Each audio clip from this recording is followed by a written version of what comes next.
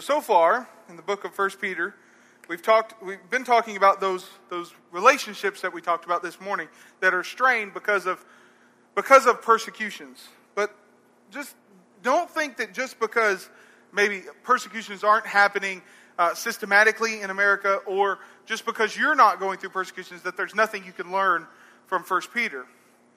Because I believe that the vast majority of Christian life can be seen through the eyes of persecutions, even if it's not happening. I mean, listen, let's be honest, okay? Someone unfriending us on social media or talking about us behind our backs or something like that is not persecution. It's just not, okay? If you look at what the Christians were doing in the first century and what they were going through, that's persecution. What we deal with is kind of jerks, for lack of a better term. I mean, we deal with people that are mean, but that's not really persecution. But I think there's something that we can learn from that. And 1 Peter chapter 3 is going to be the perfect illustration of that. So we've talked about the relationship between God and us when we're going through trials or going through grief. Maybe it's a loss of a loved one. Maybe it's some other kind of grief. Grief doesn't just happen because someone has died. Grief happens when there is a feeling of loss for one reason or another. You know, you grieve when you lose a friend. When you and a friend have a falling out, you grieve when you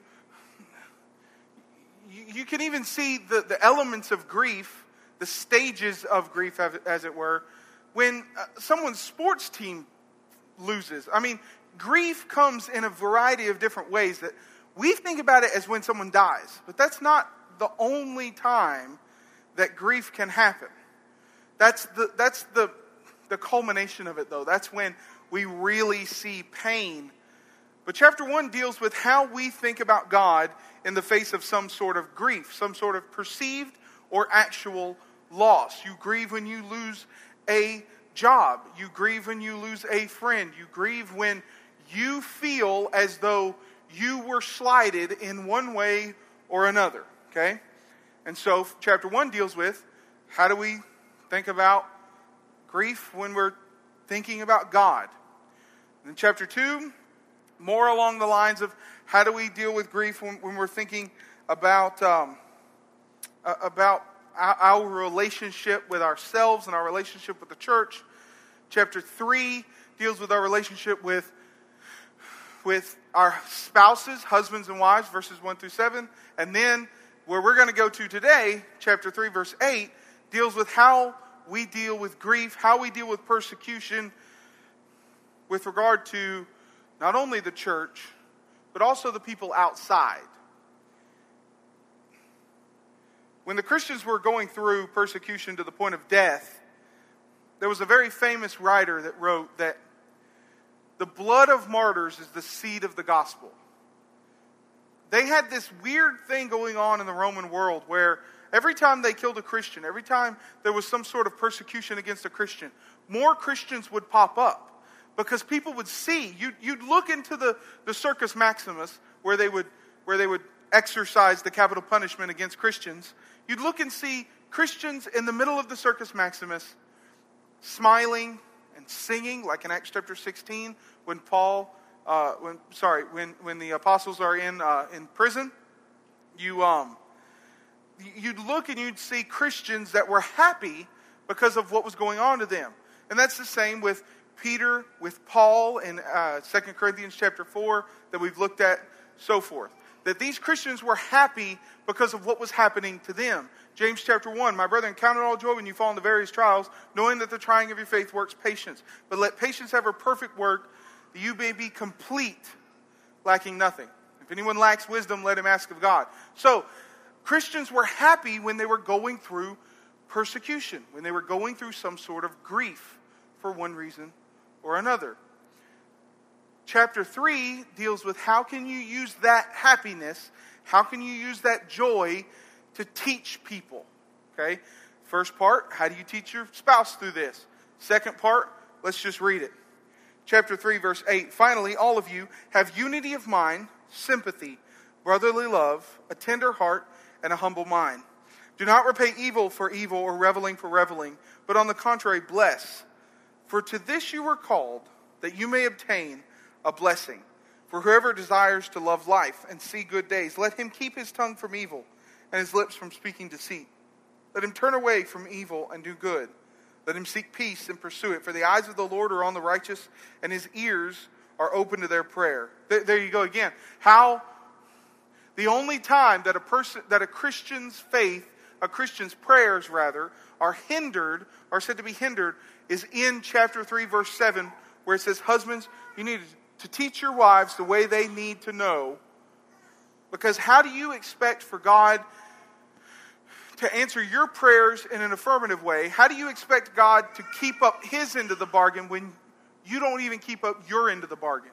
Remember what we talked about this morning? That husbands have the ultimate responsibility of teaching our families and our wives how to get to heaven. How do we expect that God is going to answer yes to our prayers when we're not willing to keep up our end of the bargain? And that's what he says here again. That verse number 12, for the eyes of the Lord are on the righteous, and his ears are open to their prayer, but the face of the Lord is against those who do evil. Now who is there to harm you if you are zealous for what is good? But even if you should suffer for righteousness' sake, you will be blessed. Have no fear of them, nor be troubled. But in your hearts, honor Christ the Lord as holy, always being prepared to make a defense to anyone who asks you for a reason of the hope that is in you, yet with gentleness and respect, having a good conscience, so that when you are slandered, those who revile your good behavior in Christ may be put to shame. For it is better to suffer for doing good, if that should be God's will, than for doing evil. The first part of this section, I believe, is talking to us specifically. Anytime you get Christians together, anytime you get anyone together for a long period of time, and you get to a point where you're close to one another, you know what happens, right? You end up fighting about something. Well, let's just face it. Did y'all ever have friends growing up that your parents didn't want you to hang out with because you fought all the time? But you wanted to hang out with them. Why? Because they're my best friend. Well, all you do is fight. Yeah, because we're exactly alike and he drives me nuts. Right? Anytime you get people together in a room for long enough, they're going to turn on one another. It's going to be Lord of the Flies in here. Okay? Well, that's what he's talking about. How counterproductive is it if Christians are fighting against Christians? That's what chapter 3, verse 8 is talking about. Finally, all of you have unity of mind, sympathy. Sympathy with who? To the other Christians, because you know what they're going through. You may not have gone through it. You may not have empathy for them, but you know that even those of us who have not been persecuted for our faith can put ourselves in the mindset of a person that is being persecuted for their faith. Have sympathy one to another. Have brotherly love. Have a tender heart and a humble mind. Do not repay evil for evil or reveling for reveling, but on the contrary, bless. For to this you are called, that you may obtain a blessing. He's talking to Christians, and he's saying, Christians, you have to be on the same side in this, because how ridiculous is it if you're fighting amongst yourselves, the world's just going to let it happen.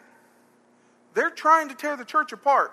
In this setting, they're trying to tear the church apart through persecutions. That we're doing their work for them. I've told you all about my good friend that I went to preaching school with, who was in the Navy, and he was stationed in Japan and China for a little while. And one day, somehow along the way, we were talking. It was a big group of us together in the break room at school, and we were sitting there talking about evangelism, and we heard talk of the Memphis School of Preaching was going to start an evangelism course that was much like the preaching course, but it was for just missionaries. And so we were sitting there talking about it, and someone said, man, I just wish that we could get into China without having to kind of skirt around the laws. Because we have missionaries in China, but they're there as English teachers or product developers or something else. They just happen to take a lot of Bibles with them and try to convert people while they're there. Wink, wink, hint, hint. Well, someone said, why can't we just get missionaries into China? And my good friend Jimmy said, well, you want to know why China doesn't want Christianity in there? What's their politics? We said, well, they're communists. That's why they don't want us in there. They don't want Christianity as a whole in China because it goes against their political ideas. They're trying to unite a nation in communism. They don't want Christianity in there because all we do is fight about it. Now that's talking about the whole religious world that's calling itself Christianity.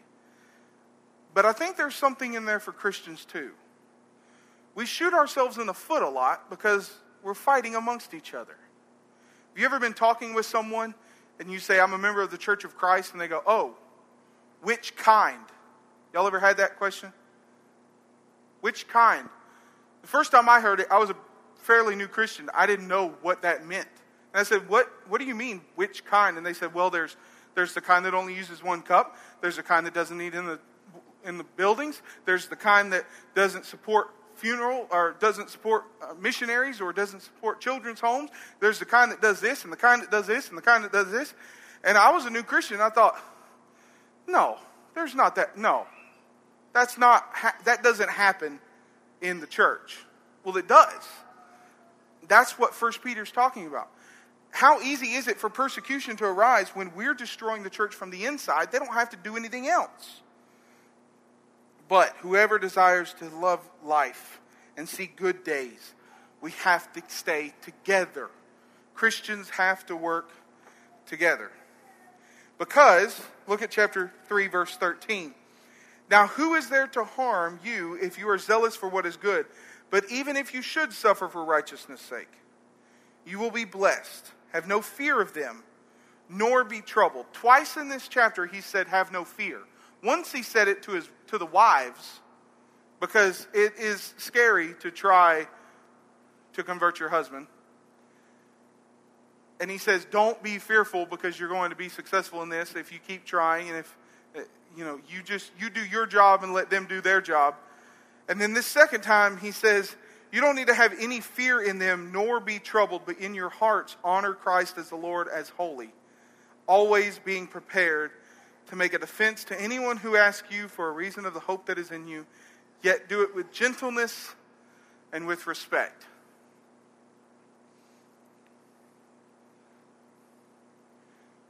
At times, we will lash out, much like we do toward each other, but we'll lash out at people who just don't understand. Remember what we talked about last week?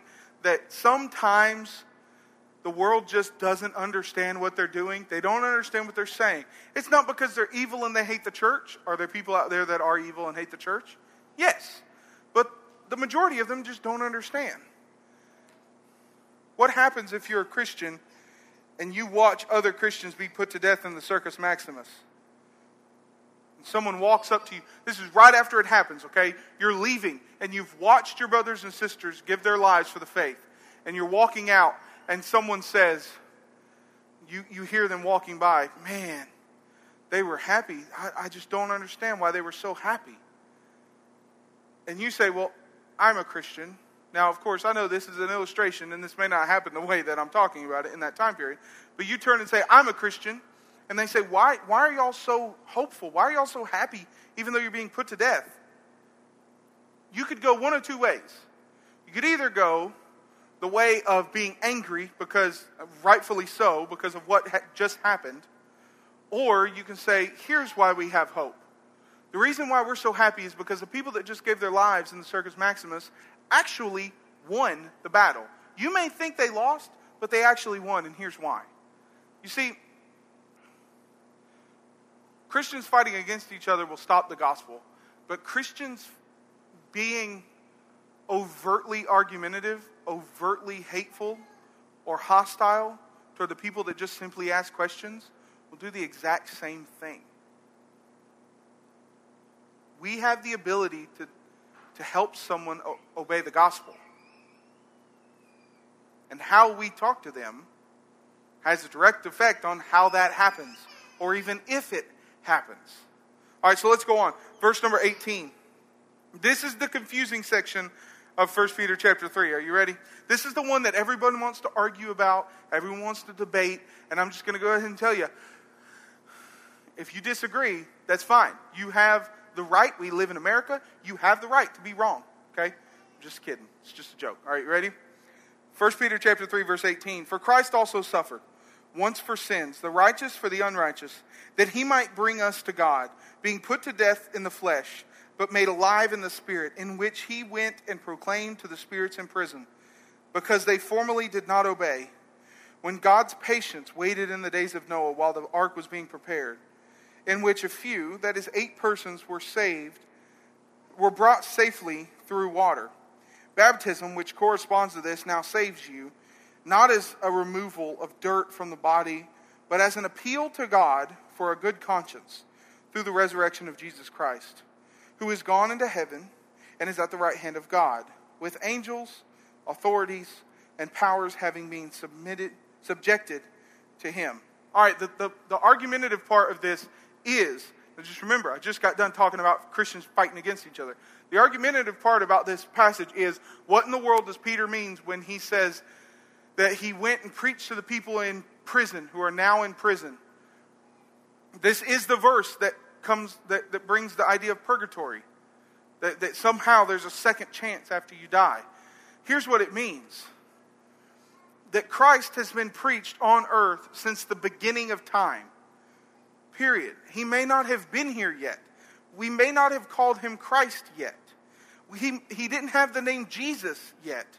But he has been preached throughout all time. Back in the garden. I'm going to put enmity between your seed and her seed. He will bruise your head and you'll bruise his heel. Isaiah 53, the suffering servant. He was led as a sheep to the slaughter, and the lamb that is slain. Christ has been preached from the beginning to the end.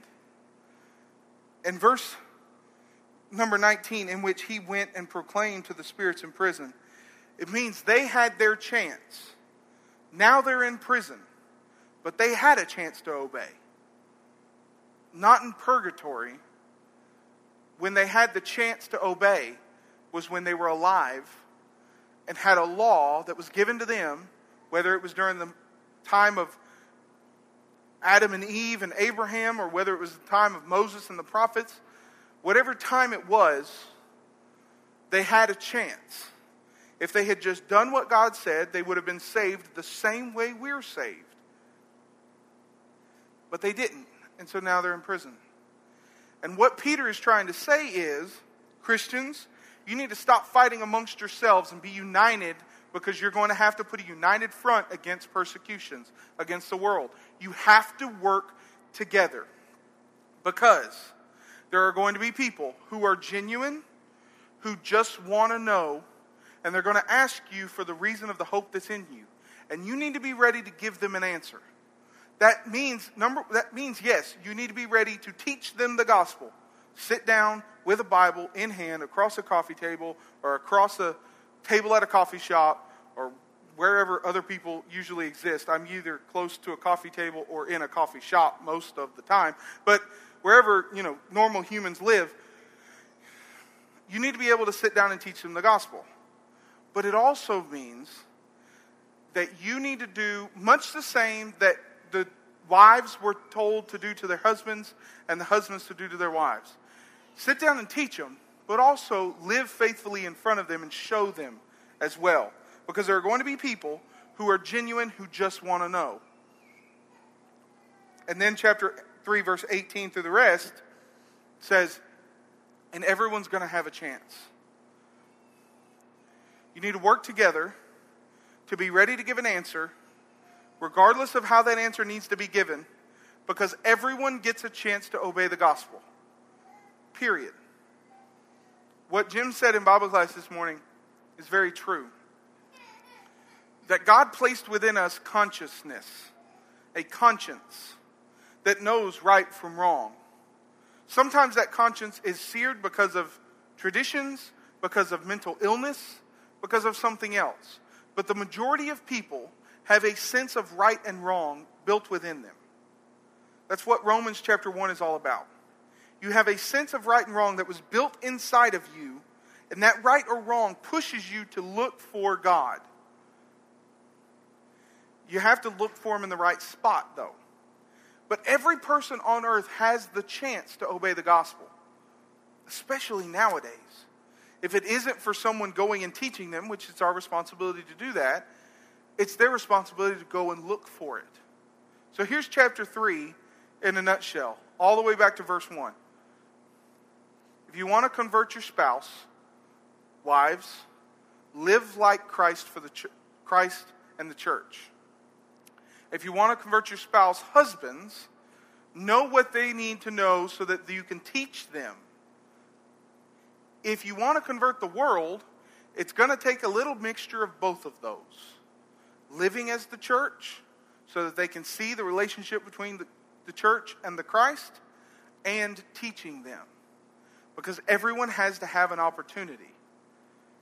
That's why Jesus said, go into all the world and preach the gospel to every creature. That's why Paul said that it was his responsibility. Paul didn't just have that responsibility because he was an apostle. He had that responsibility because he was a Christian, to go and help people learn the gospel. And then, chapter 3 ends with the statement that all of us know very well. Baptism is not a putting away the filth of the flesh. It's not taking a bath.